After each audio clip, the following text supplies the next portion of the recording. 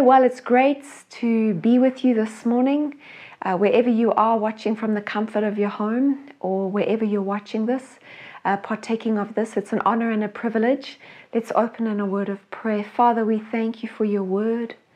We thank you for the presence of your Holy Spirit.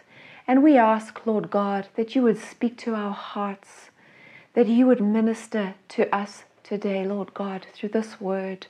You would strengthen your people, Father.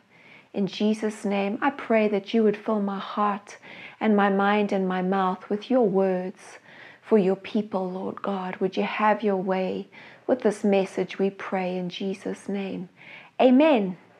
Right, well, today we are taking a break. Actually, today and next week, we're going to take a break from our current series that we've been doing. We've been looking at attributes of God, and it's been a powerful series. I'm sure you'll agree with me. And we have a few more attributes that we're going to be looking at. But for the next 2 weeks, that's this week and next week, we're going to be having a look at Timothy, and really looking at Paul's last words to his spiritual son Timothy. So the title of my message for today is Last Words, and that's why. It's because to Timothy was really Paul's last letter before he passed away. And so I'm going to be looking at two pericopes, one today and one next week, two passages from 2 Timothy, really trusting the Holy Spirit that he will encourage and strengthen his people through these particular messages. And I've been doing a study of Timothy, the pastoral epistles, and I've been really deeply impacted specifically by 2 Timothy. And I hope that these two small passages that we look at in the next 2 weeks, I hope that you are deeply impacted by them as well. But I want to encourage you to go ahead and read through the whole book of 2 Timothy, so that as you listen to these messages, you can listen to them in the context of the complete book. It's a short book. And I know that the Holy Spirit will minister to you as you do that. So the title of my message today is Last Words. And 2 Timothy is the last letter written by the Apostle Paul. At the time of writing this, he was in prison and he was in terrible conditions and he was awaiting death, and he was aware that his death was imminent. And it's so interesting to me and actually quite deeply moving that the pressing burdens on his heart whilst he was in prison in terrible conditions were not for himself. You know, at the end of 2 Timothy, you see one of the reasons for him writing Timothy was to request for him to come. He said, "Come and bring Mark, come quickly." He knew that he was about to pass away. He said, "Come quickly and please bring for me." And he mentioned some personal effects. And he mentions that everybody's deserted him and the only one left with him is Luke. But even though he was in those conditions, even though he desired for Timothy to come and bring him his personal effects, as you read through the book of 2 Timothy, you can see that the main thing on his heart was really Timothy, his spiritual son, and the preservation and safeguarding of the purity of the gospel. And also he was concerned for the church in Ephesus, which he'd left Timothy in charge of. And so that really impacts me that here is this great apostle awaiting death in terrible conditions, cold, and most everyone has deserted him except for Luke, and yet the pressing burden on his heart was not for himself. It was for the gospel. It was for his son Timothy. It was for the church that he'd left Timothy in charge of in Ephesus. And that's really that really touches me. And I think just knowing as I'm reading this to the book of 2 Timothy and understanding that these were his last words, and he knew that he possibly may not see Timothy again. So it's his last recorded words and will and testament for Timothy. He was aware that he may not see Timothy. He hoped to, but he didn't know. And so as he was writing this, he was writing it as if he wouldn't see Timothy again. And just to give a bit of context in terms of the church in Ephesus and the previous book to Timothy, the previous letter to Timothy, that's 1 Timothy, Paul had placed Timothy in charge of the church in Ephesus, and Timothy was experiencing serious difficulties within the church. And the book of 1 Timothy was a personal letter from the Apostle Paul to Timothy to encourage him and to instruct Timothy in the challenging task that he'd been left with of overseeing that church in Ephesus. And in the church in Ephesus, there were false teachers, there were doctrinal errors, and there were the fruit of these false teachings that needed to be addressed. And so Paul instructs Timothy how to deal with this situation in his in 1 Timothy, which is his first letter to Timothy, and he practically outlines some steps that Timothy needs to take in addressing specific challenges that he was facing at the time and in that context, and basically the Apostle Paul instructed his spiritual son how to combat the false teachers, how to deal with different groupings of people within that church at that time. And all the while he was instructing Timothy to continue to teach sound doctrine and to lead an exemplary life. And so that was his first letter to Timothy. And now the second letter he writes, now he's actually in prison, he's in terrible conditions, he's chained. Some commentators actually note that, he mentions in the book of 2 Timothy that he was chained, but the word is not chained. So some people actually think that Luke was writing this letter for him because he couldn't actually write it himself. But this is 2 to 3 years after the book of 1 Timothy was written. His first letter to Timothy was written, and now Paul is writing to Timothy from terrible conditions. He's cold, everyone has left him, the people that were around him. He's bound in chains and he's awaiting certain death. He wants them to visit him. He wants them to bring personal effects with. But Paul is concerned with Timothy. He's concerned with the church. And he really wants to encourage Timothy. And this is the purpose of this particular letter. He wants to encourage and instruct Timothy around being faithful in his ministry, around persevering in the face of difficulties, around enduring suffering.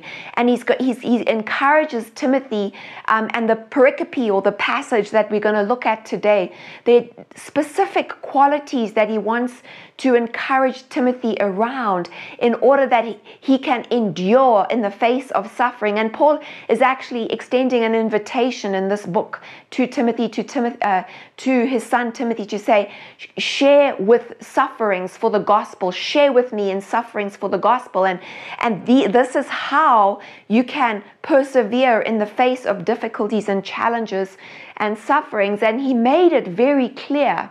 This is Paul, made it very clear that it is not uncommon to experience suffering and difficulties because of the gospel, or because we pursue Christ Jesus, because we pursue his word, because we build our lives and our families and our marriages and our businesses upon the word of God.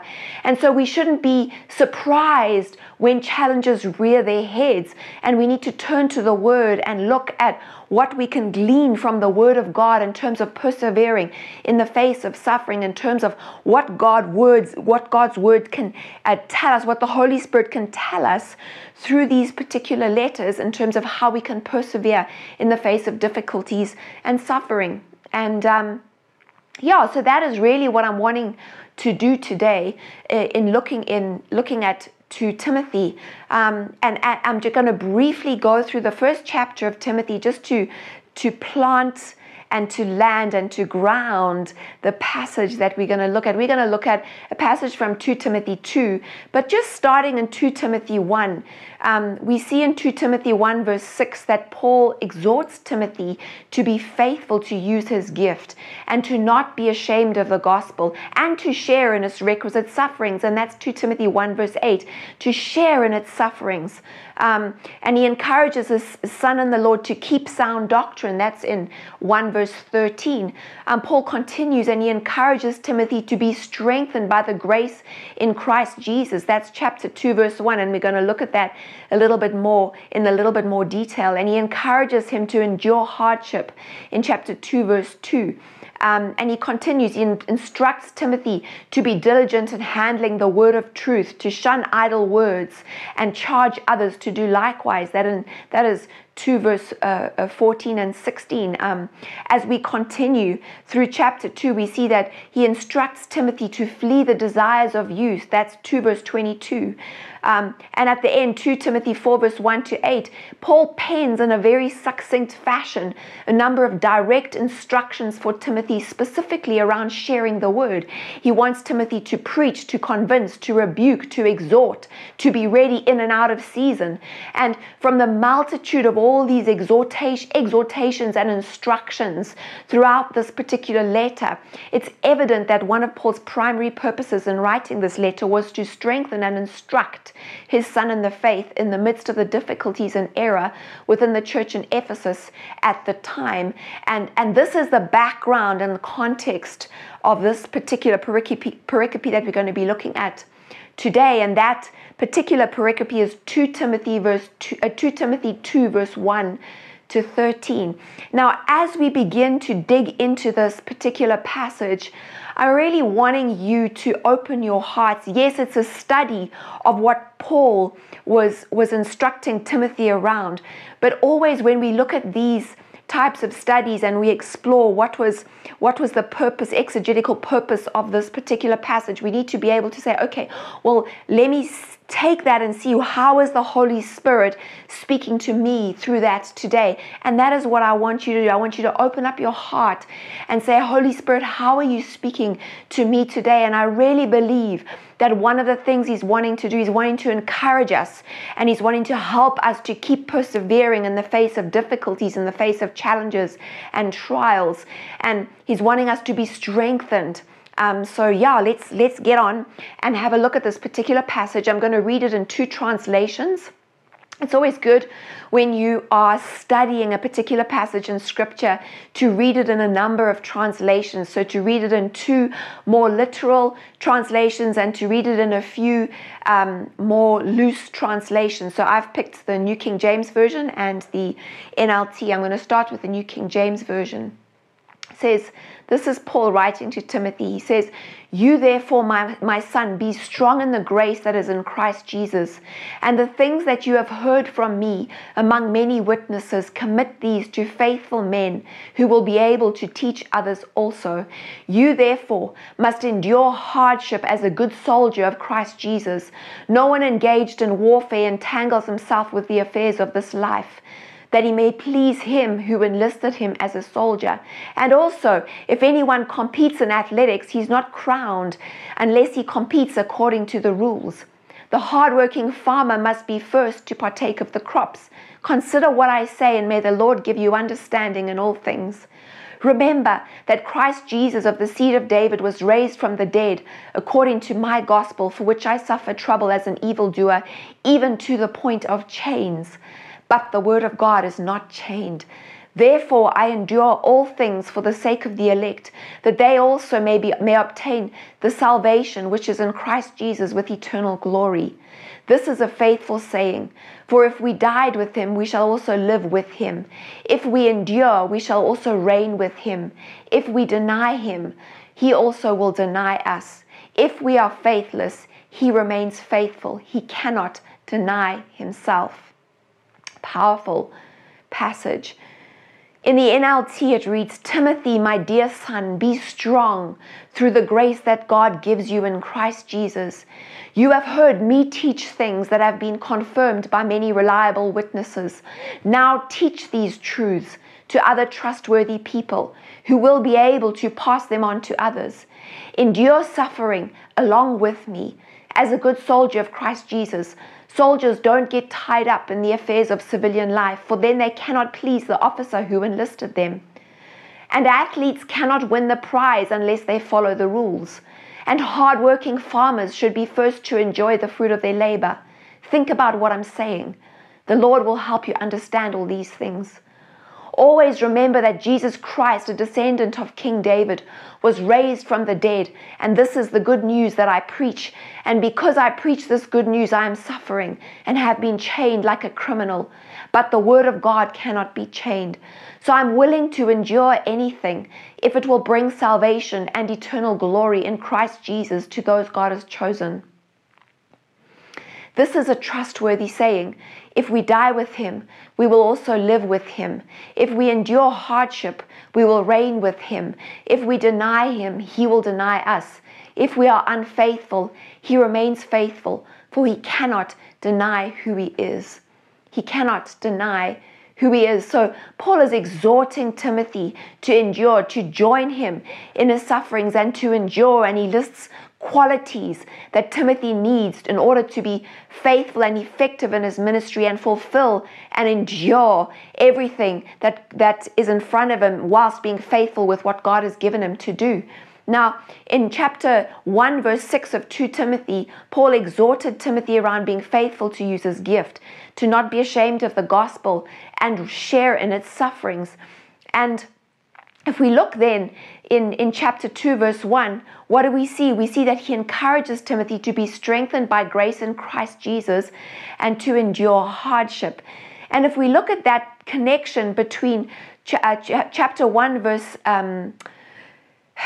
the beginning of chapter 1, where he encouraged them to not be ashamed of the gospel and share in its requisite sufferings.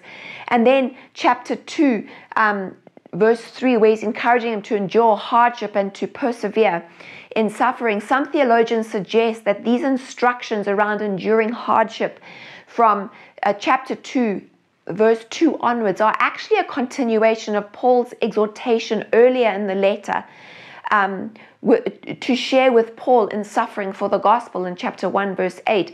So it's all it's connected, it's rooted in chapter 1, and he's still extending the invitation in chapter 2 to share in suffering and to endure hardship. And what Paul does then, from then in chapter 2, is he proceeds from that point to utilize various forms of imagery to depict qualities that are needed for effective ministry and persevering and being faithful in what God has called Timothy to do. And as we saw just now when we read this particular passage, the different qualities were: number one, in chapter 2, verse 2, with a competent teacher. From verse 3 to 4, the enduring soldier. Verse 5, the self-disciplined athlete. Verse 6, the hard-working farmer. And the last three of these particular images provide understanding into the types of qualities Paul wanted Timothy to perfect in suffering. So Paul wanted Timothy to perfect these in suffering, and in so doing, he would persevere and remain faithful in his ministry and in safeguarding the gospel in the church in Ephesus. And in the same way, we can look to these images and apply them in our lives, because we too are being perfected, and perfected is we being made mature, we being perfected, and looking to these qualities and looking at our lives and saying, these are things we too need to emulate. We can end up persevering and remaining faithful in the things that God has called us to in our lives, whether it's in ministry, whether it's in business, whatever aspect of our lives we're wanting to apply them to.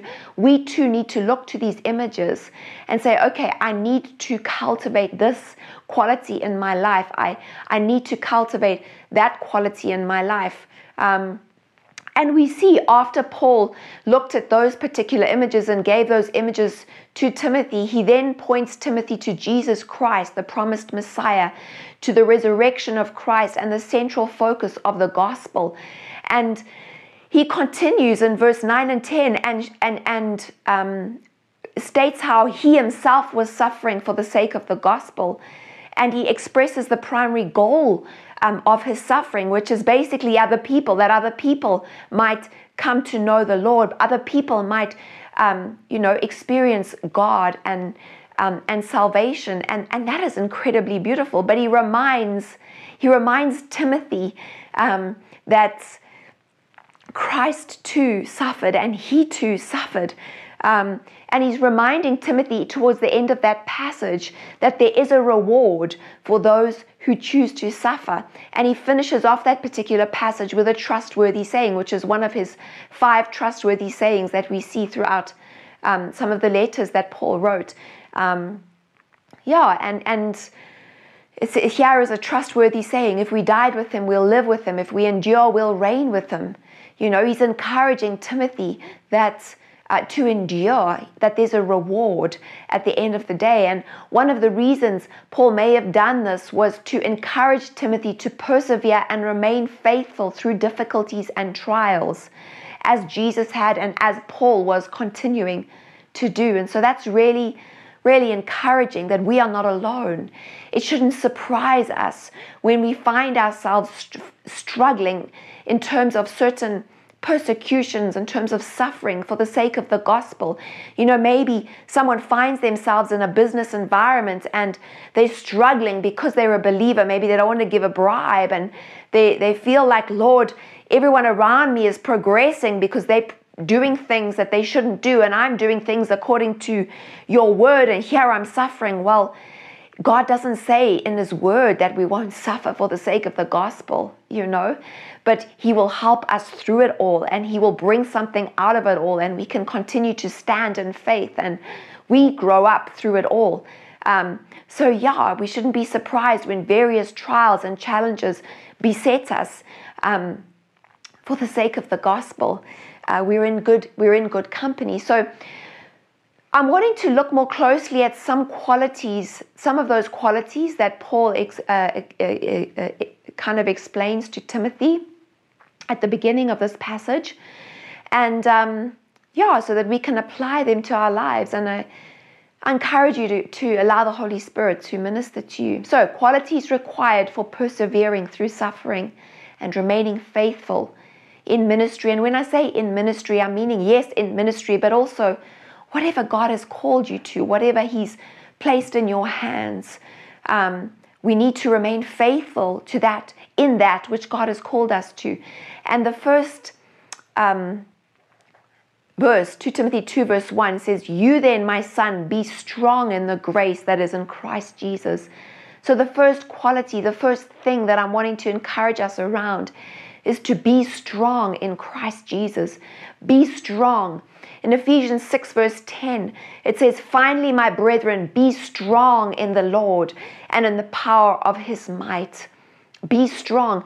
If we look at that the use of that in the Greek, what it actually means, it means to endue with strength. It means to strengthen.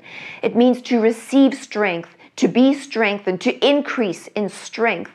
And it's the same Greek that's used in Hebrews 11, verse 32 to 34. I'm going to read it. "And what more shall I say? For time would fail me to tell of Gideon and Barak and Samson and Jephthah, and of David and Samuel and the prophets, who through faith subdued kingdoms, worked righteousness, obtained promises, stopped the mouths of lions, quenched the violence of fire, escaped the edge of the sword. Out of weakness were made strong." Out of weakness were made strong. "Became valiant in battle, turned to flight the armies of the aliens." So this is really encouraging for me, because sometimes we feel weak. Sometimes we don't feel strong. But you know what? Out of weakness, we can be made strong. God's strength is made perfect in our weakness. And there is no weakness in the strength of God.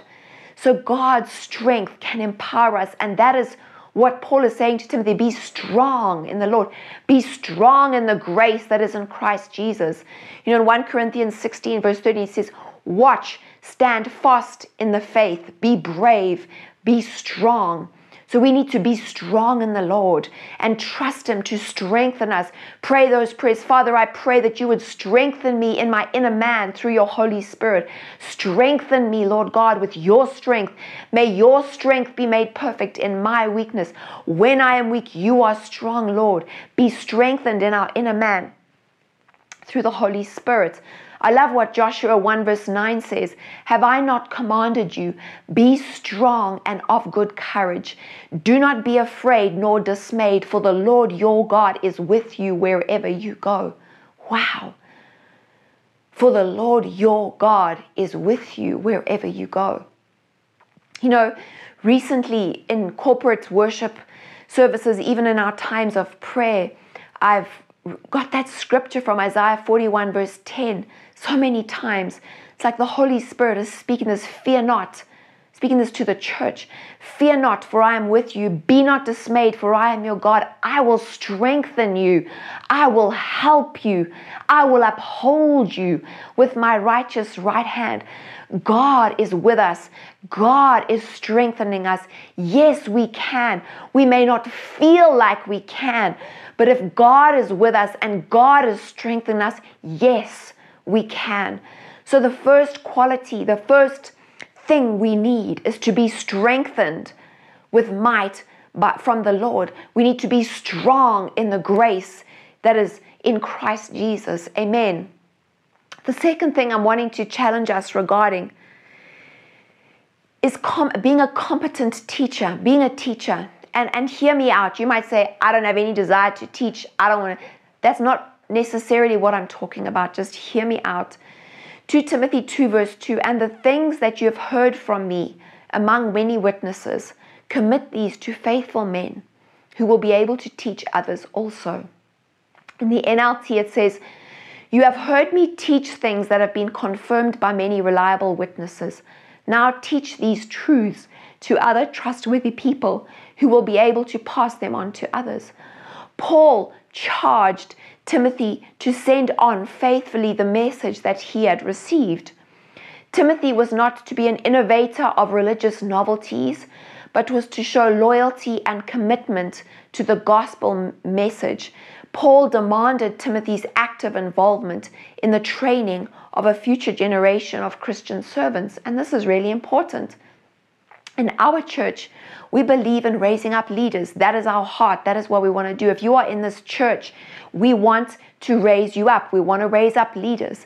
And the reality is that if you are a leader, you need to be able to share with others what you have been taught. And it's really important that all of us are active in this particular area. You know, you may not think you are very far in your Christian walk, but there is someone who doesn't know as much as you do. There is someone that you can teach or you can share with in terms of what you know. And I'm wanting to encourage us all to have those relationships, have those we walk with, have those that we are being taught by, and have those that we in turn are teaching or sharing or discipling, whatever word you're wanting to use.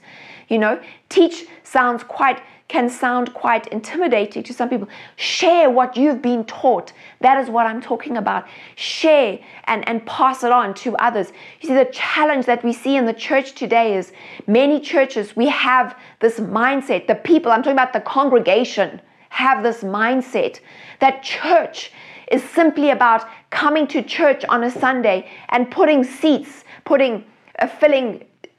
with behinds. You know, then those particular people, the feet march out the door, and that's what church was about. And a box is ticked, and we've played our religious game, and we've appeased our religious conscience, and God is happy with that. No, it's not enough. Jesus didn't say, come and fill a church for me and I'm going to preach. He said to his disciples, you go and make disciples of all nations. And I'm going to look at that just now, the Great Commission. Go and make disciples. So you go. So the whole point of church is that people are equipped and raised up to share what they've learned with others, that what you have been taught you can entrust to others, who will in turn entrust it to others. And that is how the gospel is meant to spread. It's not meant to be, we'll build a nice building, which we are going to build, by the way. We'll build a nice building and fill seats on Sundays with people, and fill the door with feet that come in and go out, and we'll just make sure that we preach the message. No, that's not what it's about. It's about equipping people who will in turn equip others, who will in turn equip others. We teach people who in turn share what they've learned, who in turn share what they've learned, and in so doing, it's a great big multiplier effect. So we need to be faithful with that in terms of this ministry. If we want to see it grow, that's how it's going to grow. You know, that's how God desires for it to grow. Okay, so it's really important that we equip ourselves to know what we know and why, and what we don't know and why, and that we are able to explain our belief. We are able to explain what we, give a reason for the hope. 1 Peter 3 verse 15, it says, but in your hearts revere Christ as Lord. Always be prepared to give an answer. To everyone who asks you, to give the reason for the hope that you have. But do this with gentleness and respect. Always be prepared. So if you aren't prepared right now, I've got great news for you. You've got time this week. Go and get prepared. The Bible says always be prepared to give an answer to everyone who asks you. Let's be prepared as a people. Let's share what we've learned. As a people, let's be generous with the wisdom, with the knowledge, with the revelation, with the spiritual insight that God has blessed us with, and share it with others, being prepared to share it and be a blessing. And the Great Commission, Matthew 28, verse 16 to 20, the 11 disciples went to Galilee, to the mountain where Jesus had told them to go. When they saw him, they worshipped him. Jesus came to them and said, all authority in heaven and on earth has been given to me. Therefore, go and make disciples of all nations, baptizing them in the name of the Father and the Son and the Holy Spirit, and teaching them to obey everything I have commanded you. So Jesus taught his disciples, and then he expected his disciples to go and teach, to go and make disciples. And that's the point. You come here, or you sitting in your lounge, you hear the message, you hear teaching, and then share it with other people, so that's how the word can spread. In Mark 16, verse 15, Jesus says to his disciples, go into all the world and preach the gospel to all creation. He didn't say, go into all the world and bring everyone to church. He said, go into the world and preach the gospel. And so Paul was instructing Timothy around being a competent teacher, saying, you know what, the things that you've heard from me, entrust these to faithful men who will in turn teach others. In the same way, you're listening to teaching week in, week out. Hopefully you're growing spiritually, hopefully, from the word. Share it with others, entrust it to others. Amen. In that way, the fruit of what God is doing in the ministry will remain. That's fruit. He wants the fruit to remain. That's what John 15 says. He wants us to produce fruit, and fruit that remains. So let's produce fruit and fruit that remains. Let's produce it in the lives and help it to come forth in the lives of people around us. In that way, it's a quality for an enduring ministry, for an enduring for a church to endure, because it's beyond just the four walls. It's beyond one person or one family. It's the gospel, and it's spreading, and we need church to be more like that. The next thing I'm wanting to encourage us regarding is the enduring soldier, having that quality that is like an enduring soldier. 2 Timothy 2 verse 3, you therefore must endure hardship as a good soldier of Jesus Christ. Endure hardship as a good soldier of Jesus Christ. In the NIV it says, join with me in suffering like a good soldier of Christ Jesus. And it's interesting because Paul uses this imagery of war and battling and warfare and soldiers a few times. We see it again in 2 Corinthians 10 verse 3 says, for though we walk in the flesh, we do not war according to the flesh. We also see it in Ephesians 6 verse 10 to 17 where he says, finally, my brethren, be strong in the Lord and the power of his might. Put on the whole armor of God that you may be able to stand against the wiles of the devil. For we do not wrestle against flesh and blood, but against principalities, powers, rulers of the darkness of this age, against spiritual hosts of wickedness in heavenly places. Therefore, take up the whole armor of God that you may be able to withstand in the evil day, and having done all, stand. Stand therefore, having girded your waist with truth, having put on the breastplate of righteousness, having shod your feet with the preparation of the gospel of peace.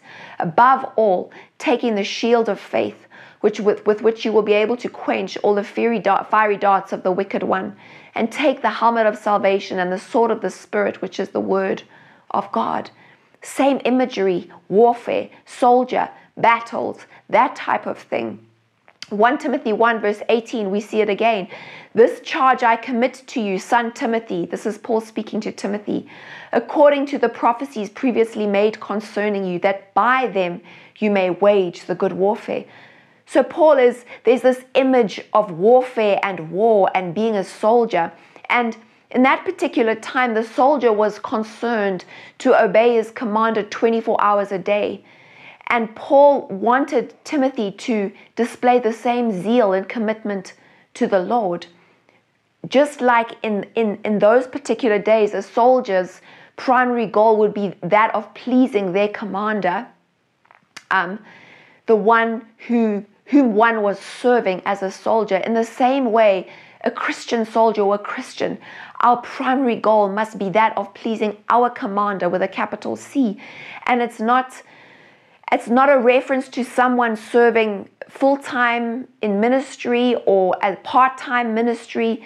Paul desired that all believers live as soldiers and have that 24/7 commitment to the Lord. It's not a one-day-a-week thing.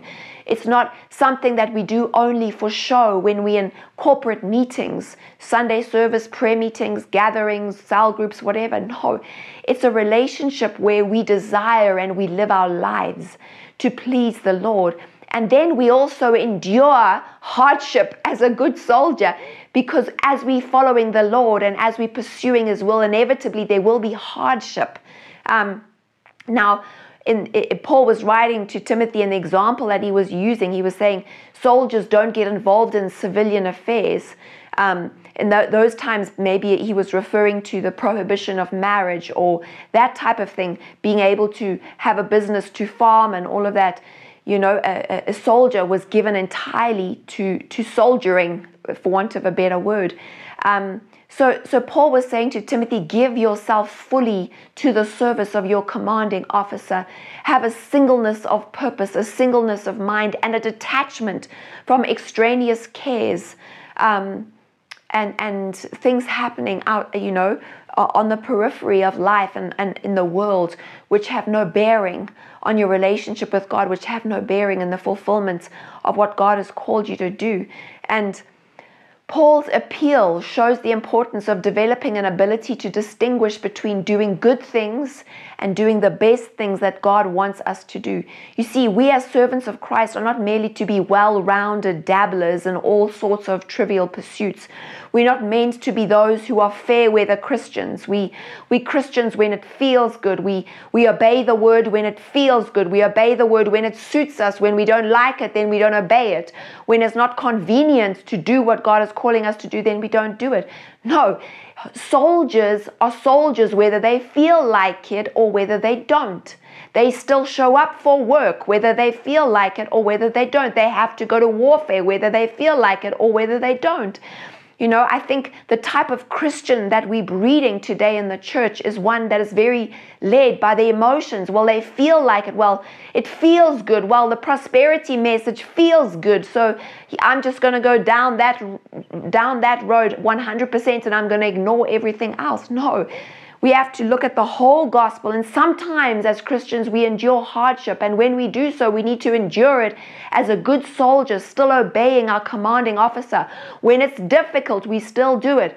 You know, we can't say, oh well, this pornography feels nice for now and He'll forgive me tomorrow, so I'm going to do it. That is not the way to persevere in life. That is not the way to be faithful and make it to the end successfully in life. You know, if I'm in ministry and it's difficult, I can't say, well, my reward is just that I can have an affair on the side and God will forgive me. As I've heard, you know, I've read somewhere that was some of the rhetoric around it. No, you know, there's certain things that will end up tripping me up, that I will not fulfill the thing that God has called me to fulfill, that I will not be able to fully persevere in everything that God has for me, you know.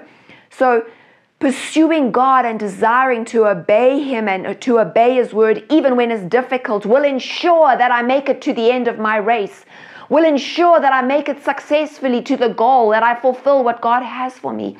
You know, a prayer that I've prayed, especially in my earlier years, I prayed it a lot. Lord, may my gifting never supersede my character. I was like, Lord, please, may you know, I never want to be a statistic. I never want to be a statistic in the ministry. Oh, there's another one. Oh, there's another one there. Another one bites the dust. My the gifting on my life grew so big and my character couldn't sustain it. Or there was a fuse line that I never dealt with and the enemy lit it and kaboom. And a whole lot of devastation happened in the ministry. No, I don't want that to happen. And this is a key for us, for those of us who desire to run our races and to finish the thing that God has called us to finish. We have to be able to endure hardship. We get up and we do it whether we feel like it or whether we don't. We obey that word. We obey God's word, whether it feels good or whether it's really, really difficult. And even if it's really, really difficult, I'm enduring hardship as a good soldier of Christ Jesus, and there will be a reward. At the end of this particular passage, Paul encourages Timothy that there is a reward, whether it's now on earth or whether it's only afterwards when I get to heaven. But it's important. We need Christians with backbone. Where are those Christians with backbone who will stand up with integrity and say, no, I'm not going to pay a bribe.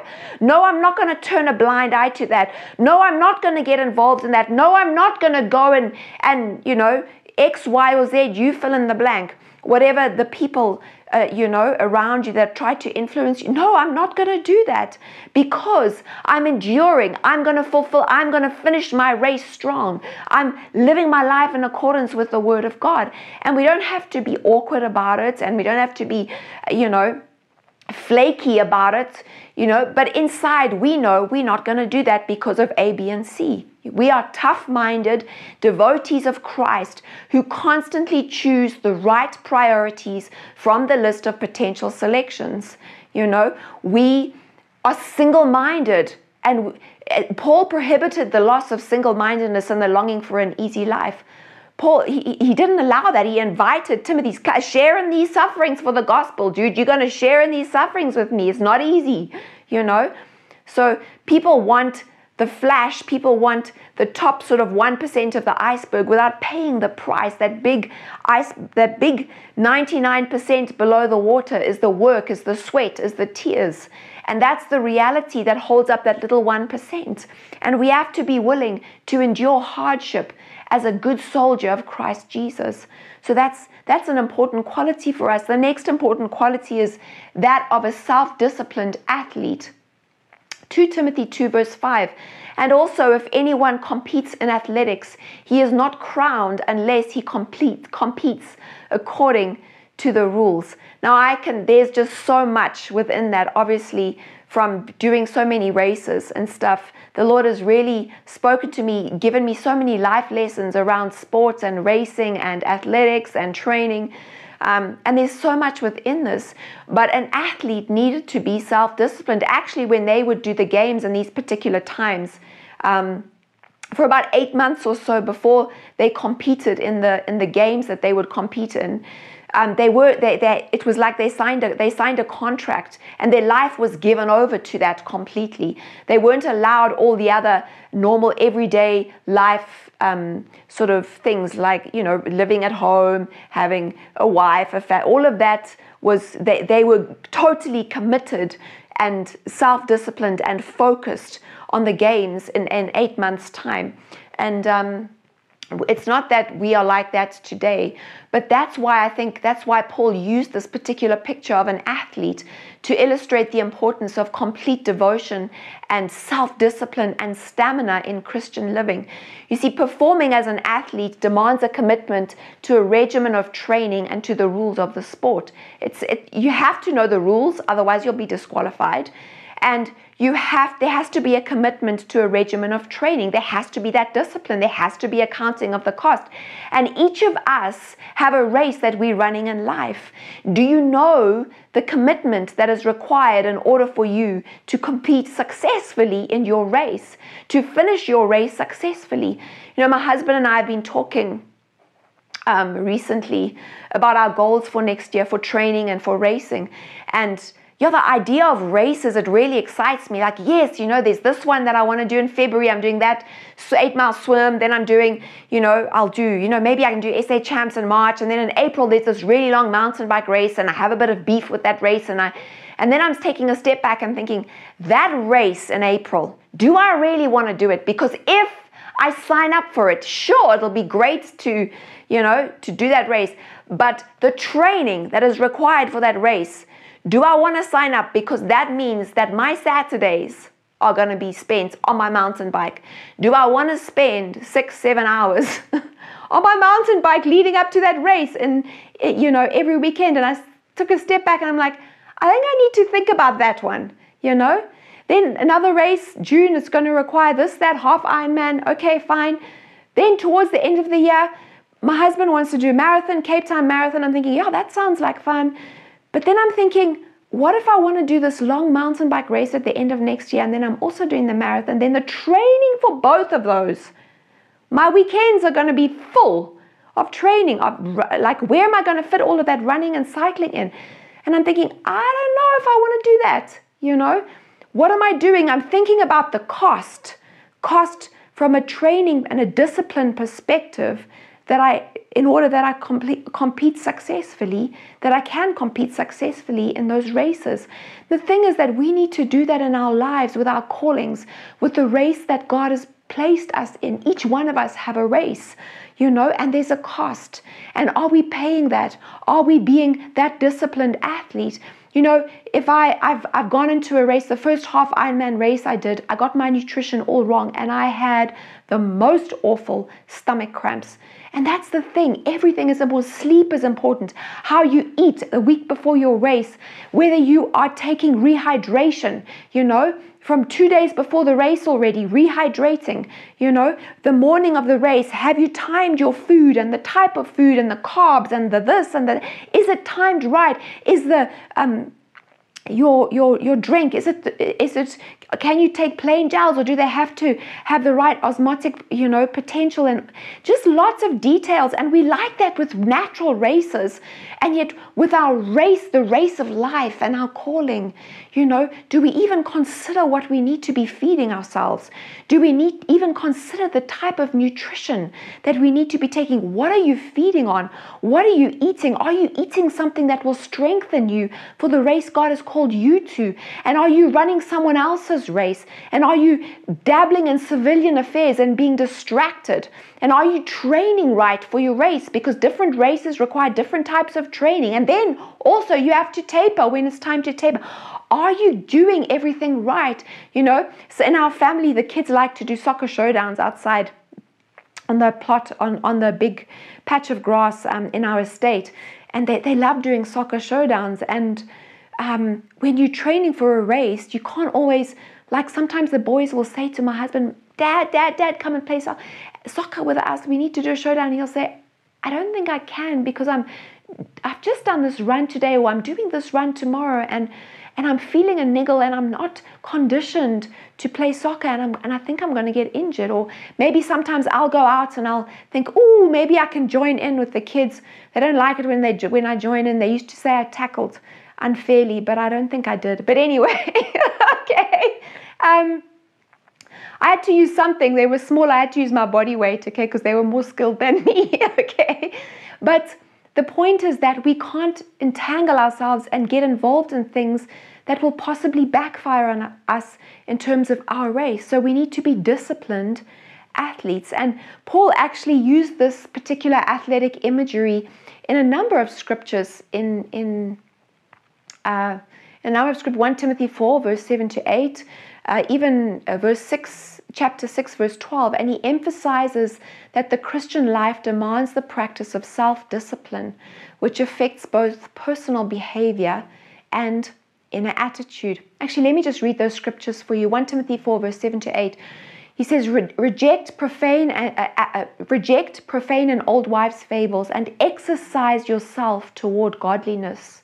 So we exercise ourselves toward godliness. For bodily exercise profits a little, but godliness is profitable for all things, having promise of the life that now is and of that which is to come. 1 Timothy 6, verse 11 to 12. But you, man of God, flee these things.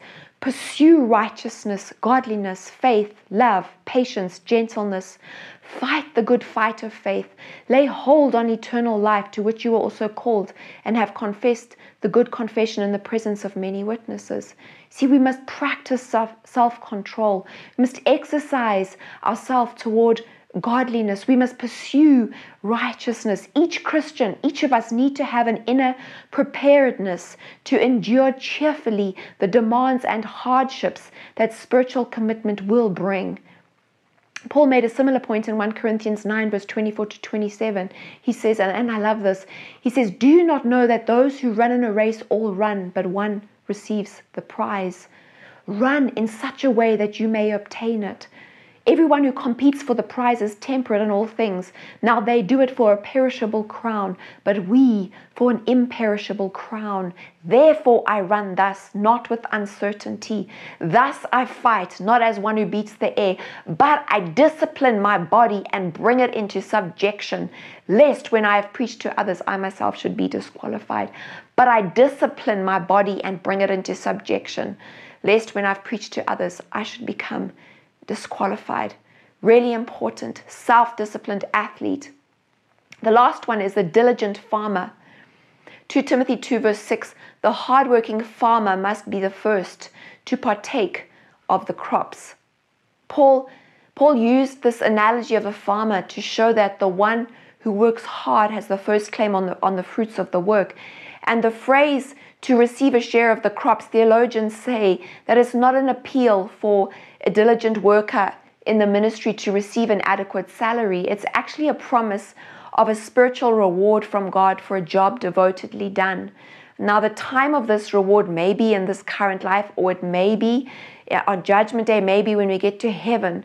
But there is a reward for being a hardworking farmer. And the thing that's interesting about farmers is that there's a time for everything when you farm. You can't go on holiday when it's harvest time.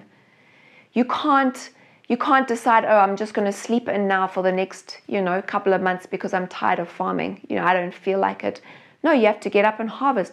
You have to do what it's the time to do when it's the time to do it. When it's the time to sow, you have to sow. You can't say, I don't feel like sowing. I'm going to sow, in a couple of months' time. No. There's a time for everything. There's a discipline as well. And farming is hard work. I don't know if any of you have farmed or have relatives who farm, but it's hard work. And Paul frequently used the verb for hard working to describe the work of the ministry. I'm going to look at a couple of those scriptures. Romans 16 verse 6, he says, "Greet Mary who labored much for us." Romans 16 verse 12, "Greet Tryphena and Tryphosa who have labored in the Lord. Greet the beloved Persis who labored much in the Lord." 1 Corinthians 15 verse 10, "But by the grace of God I am what I am, and his grace toward me was not in vain. But I labored more abundantly than all, yet not I, but the grace of God which was within me." Paul worked hard. Whatever I am now, it's all because God poured out his special favor on me, and not without results. For I have worked harder than any of the other apostles, yet it was not I, but God who was working through me by his grace. That's from the NLT.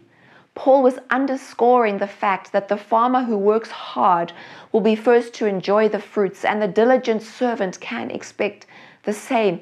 He was deliberately contrasting the energetic farmer with the farmer who is afraid to work.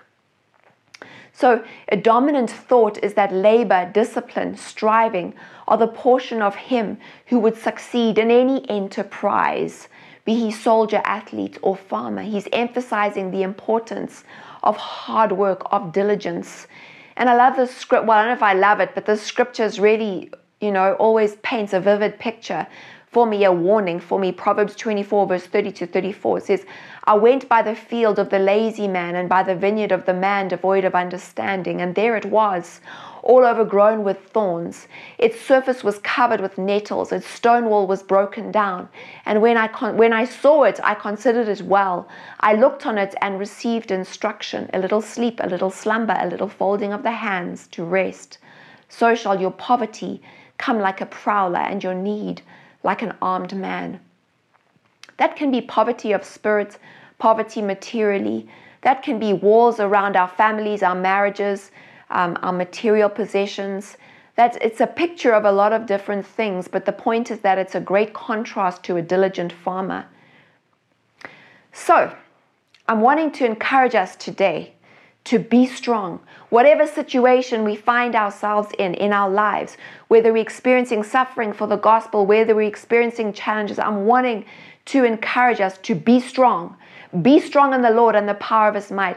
To be strong in the grace that is in Christ Jesus. To be strong, to be strengthened in our inner man through His Holy Spirit. To know that God is with us, that He is strengthening us. Be strong. The second one is competent teacher. Be faithful to pass on that which God has given you.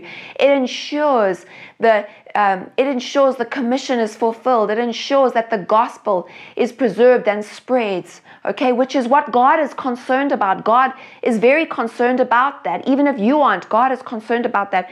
The third one is being an enduring soldier, cultivating that quality in our lives, that we endure hardship as an enduring soldier, as a good soldier, that we make sure that we are concerned about what our commander with a capital C, that's Jesus Christ, what He thinks, that we're concerned about pleasing Him.